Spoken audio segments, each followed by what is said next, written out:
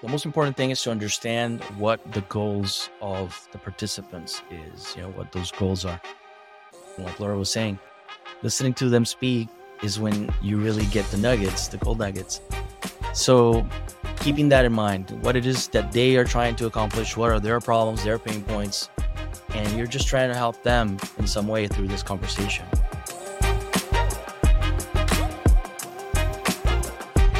Today on Strategy Shorts, I am very, very excited. One, because this is an experimental episode of sorts. This is the first time that we've had two guests on the show at the same time. And two, because these are two very good friends from the Facilitator world. We're all part of the community run by AJ and Smart. So big shout out to all of our friends over there. But I'm joined today by David Rovira and Laure Duchamp. David, starting with you, why don't you go ahead and introduce yourself and what you're doing in the Facilitator universe? Well, thank you, Dan. Thank you for inviting me to your show. Very excited. My name is David Rovira. I'm from Boca Raton, Florida. I'm a designer by training and always interested in finding opportunities to make things better. So focused on all things UX, product design, and now team collaboration. And last year, I added workshop design and facilitation to my practice as part of the things that we were doing with AJ and Smart. And Laure, you're joining us from a slightly different background and have found your way into facilitation through a slightly different route. So why don't you introduce yourself and how you ended up in the facilitation world? Yeah, thanks. So I'm a UX researcher as a day job. And usually we do workshopping and facilitation in our UX practice. It's usually in design sprints. So this is why I joined AJ and Smart, to be able to perfect that skill. Awesome. Thank you. Now, we thought it would be interesting to tackle this episode together because David and Laure have recently taken on some research together, which requires really two disciplines in the world of facilitation: hosting the conversations and allowing those to breathe and move and exist, but also providing some structure to those conversations. So it's a really fascinating way to engage with workshopping and facilitation as a category. But before we kind of dive into that, I don't get to do this very much. I don't really get to talk about how I entered the world of workshopping and facilitation. So I'm going to indulge myself for a second here. And you guys probably don't know this about me either, but so my background in workshopping and facilitation started way back. I was a youth worker back in the day running community projects and working with hundreds of kids over the years and working with their families. I found that I needed to be good at a few things. One was convincing young people to be interested in the programs that I was running. So I sort of needed to be good at marketing, but I also needed to inspire a lot of volunteers to help me out. And the programs that I was running over the years in different charities and things, they grew to quite a large level. So we were working with hundreds of kids every week by the time I finished that chapter of my career. And it relied on me being a good marketer. I had to be a good facilitator. I had to be good at running workshops and doing training. And that's really where I caught the bug. It was just a necessary part of that universe, really. From there, I got into marketing and then running workshops for brands. And it's just sort of remained part of my repertoire over the years. But it's taken me to the age of 40 to start doing some actual training in it. So I'm really excited to be a part of this community. It's really, really exciting. Now, I've asked you both to think through, based on the recent work that you've been doing, I've asked you both to think of some lessons and some insights to share with our audience. You both know that Strategy Shorts is short and practical. We want to give people things that they can take away and think about, take away and try. And so coming to you, first of all, in this next section, David, talk to us a little bit about the piece of work that you did recently. And I know that you've been thinking as well about sort of some key lessons and takeaways that you want to share with our listeners and viewers today. So why don't you start by talking about what's the thing that you and Laure did recently together? Well, we were helping an entrepreneur and his team with a new project for an AI marketing digital assistant, something very buzzy, very interesting. And, try to give shape to that. So as part of the community that we're part of, we knew so many people that could use a tool like that. So we started by talking with them and surveying their opinions and their behavior and what kind of expectations they would have for a tool like that. So that kind of like helped us shape the direction forward. And then after that, we designed a prototype of what that could look like and designed landing pages and the application itself, and then showed it to some of these people in the community as well and got their feedback on it and record them using it. So to use this information to inform the decisions to be made. But how do we match that with facilitation? That's the interesting part, because now everybody wants to be part of the decision making process. It's not just the designer that's designing or the researcher that's researching. We have to work together and we have to kind of have a cross-functional approach. So that's what having this knowledge of being able to do facilitation helped us to get more voices involved in the process.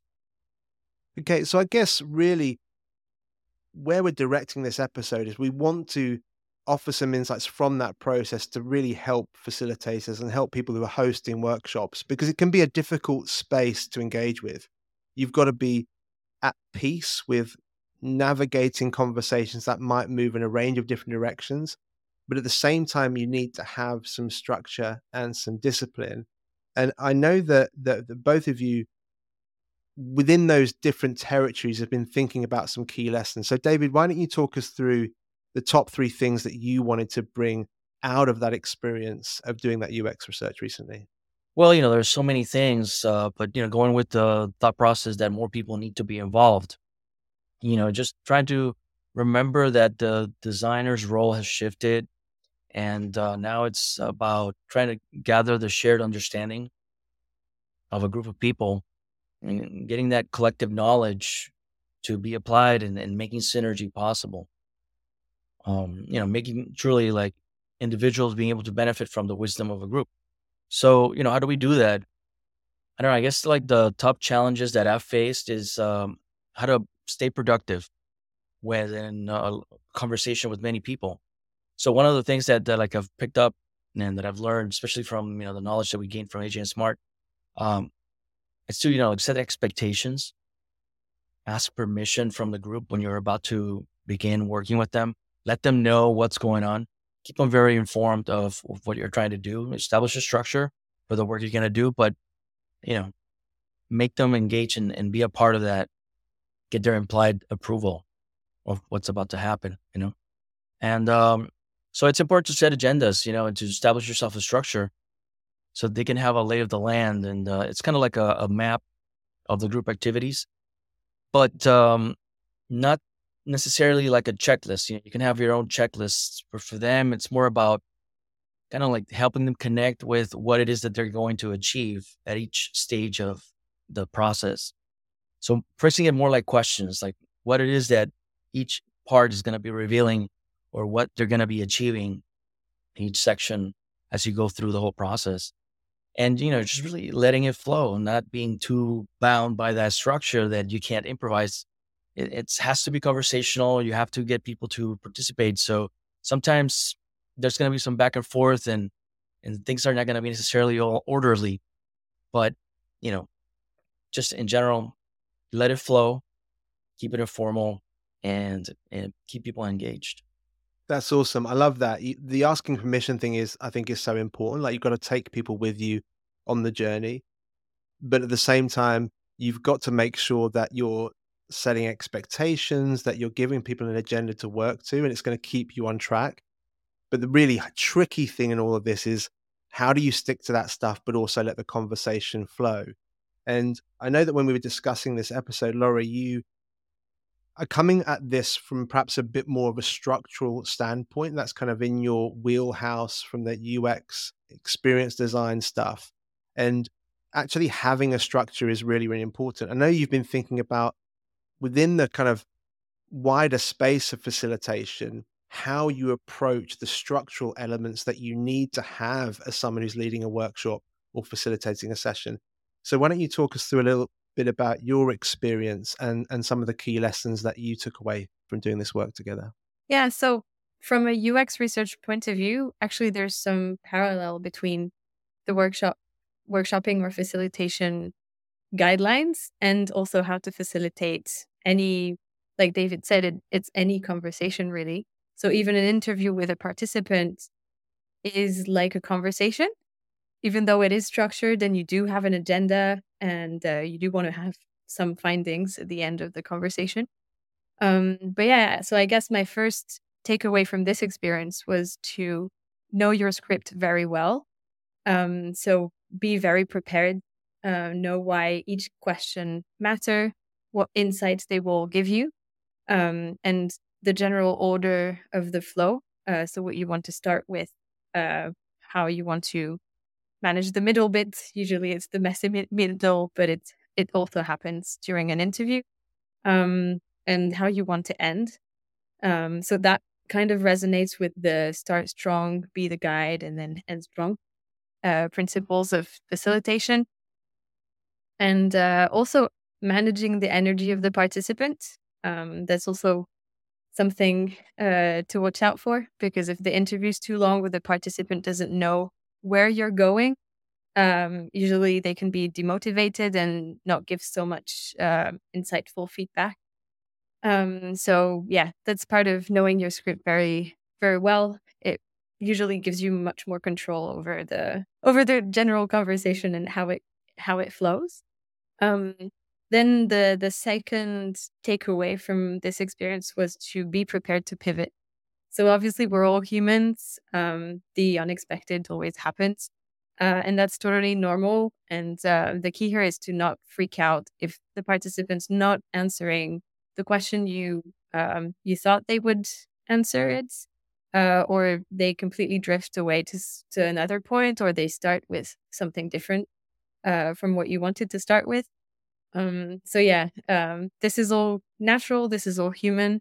But again, if you do know your script very well, you're going to be very much more prepared to reroute and pivot and change directions, and probably start with the last question you scripted and end with the first one. Usually that never happens, but yeah, that's something that can happen. So yeah, and I think the key insight here is, if you leave room for unexpected discoveries, this is usually where all the golden bits happen. So I think, yeah, David can also share some cases that we've had where we didn't really expect this participant to tell us this pain point, but that's actually a very important pain point that we haven't thought of. So that was really helpful. So leaving room for unexpected stuff while knowing your script is another good skill to have. And the last one is to be prepared to reroute. So I always have key phrases, like already written phrases that I can pick from my bag and use if I want to politely reroute the participant if they've completely gone off topic, or if they give an insight on something that I wasn't looking for. So usually, yeah, these are the three things I'd say that are important. Okay, so we've got know your script, which is all about giving yourself the structure and knowing that inside out so that you can feel really confident in hosting that conversation. Then we've got be prepared to pivot. So you've got to allow room for the conversation to wander, because you've got to give people permission to talk freely, because that's where the gold is, right? But you need to be ready to sort of change your script up if the conversation requires it, but also having those cues so you can actually reroute the conversation back to the subject at hand, because you want to have a conversation. People want to talk. They want to talk about what they want to talk about. But as a researcher or an interviewer or a facilitator, you've got a job to do. So you need to find a way to bring it back. But the thing that I really loved was the idea of managing the energy. And I think that's something that lots of facilitators sometimes forget to do, that the people in the room, they're not in your head. They don't share the excitement or the energy that you've got.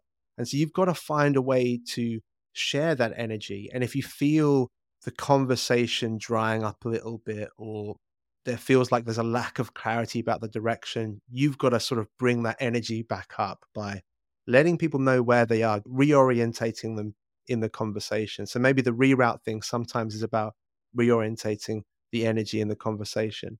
Thank you so much for that, Laurie. Loads of value, actually. I think there's probably like 5 things in there if anyone's making notes. Just coming back to you, David, we've talked about, you sort of covered the facilitation space a bit more broadly with some things that people need to hold on to. You mentioned asking permission, setting an agenda, and letting the conversation flow. If you were going to pick one of those things that you really want to impress on people as an essential thing, like if somebody's facilitating a workshop tomorrow, or they're beginning to think about taking facilitation more seriously as a career path, what's the kind of thing that you would really want them to take away from what you said, from those 3 starting points? Well, I think that the most important thing is to understand what the goals of the participants is, what those goals are. If you can help them achieve those goals through that conversation, then you've done your work, you've done your job. So keeping that as your North Star will allow you to be more fluid and to not, necessarily break out the conversation, let it happen, let them express themselves a lot better. And then let those insights happen, which was really interesting. Like Laura was saying, listening to them speak is when you really get the nuggets, the gold nuggets. So keeping that in mind, what it is that they are trying to accomplish, what are their problems, their pain points, and you're just trying to help them in some way through this conversation. Yeah, I love that. I love setting your North Star, because it will allow those gray spaces to happen, because that's where the gold is. That's where the real nuggets are. That's where the real insights belong. They don't really belong in the structure and the over framing that we might be tempted to do because we're trying to get a job done. They're found in those gray spaces. So setting your North Star, so essential. And Laurie, just kind of coming back to you, we're coming into land now as far as the episode's concerned. But from your 3 or 5, maybe it was, but so you've got know your script, being prepared to pivot, and finding the reroute by having those prompts, those things that you need to hold on to as a facilitator. What do you think your top takeaway is? What do you think people need to really hold on to once they finish listening to this episode? I guess following up on what David mentioned with the North Star, I'd say be prepared to pivot.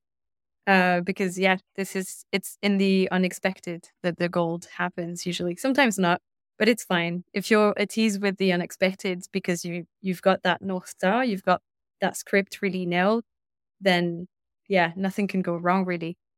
Guys, as I said, we are coming into land and we're just about done in time for today's episode. And I'm not really sure how it's going to work with 3 of us being on the call. Who speaks first when I say thanks for coming on the show? I guess we're about to find out. But thank you both so much for making some space for Strategy Shorts in your busy schedules. And let's speak again soon. Thank you so much, Dan. Thank you, Dan. See you soon.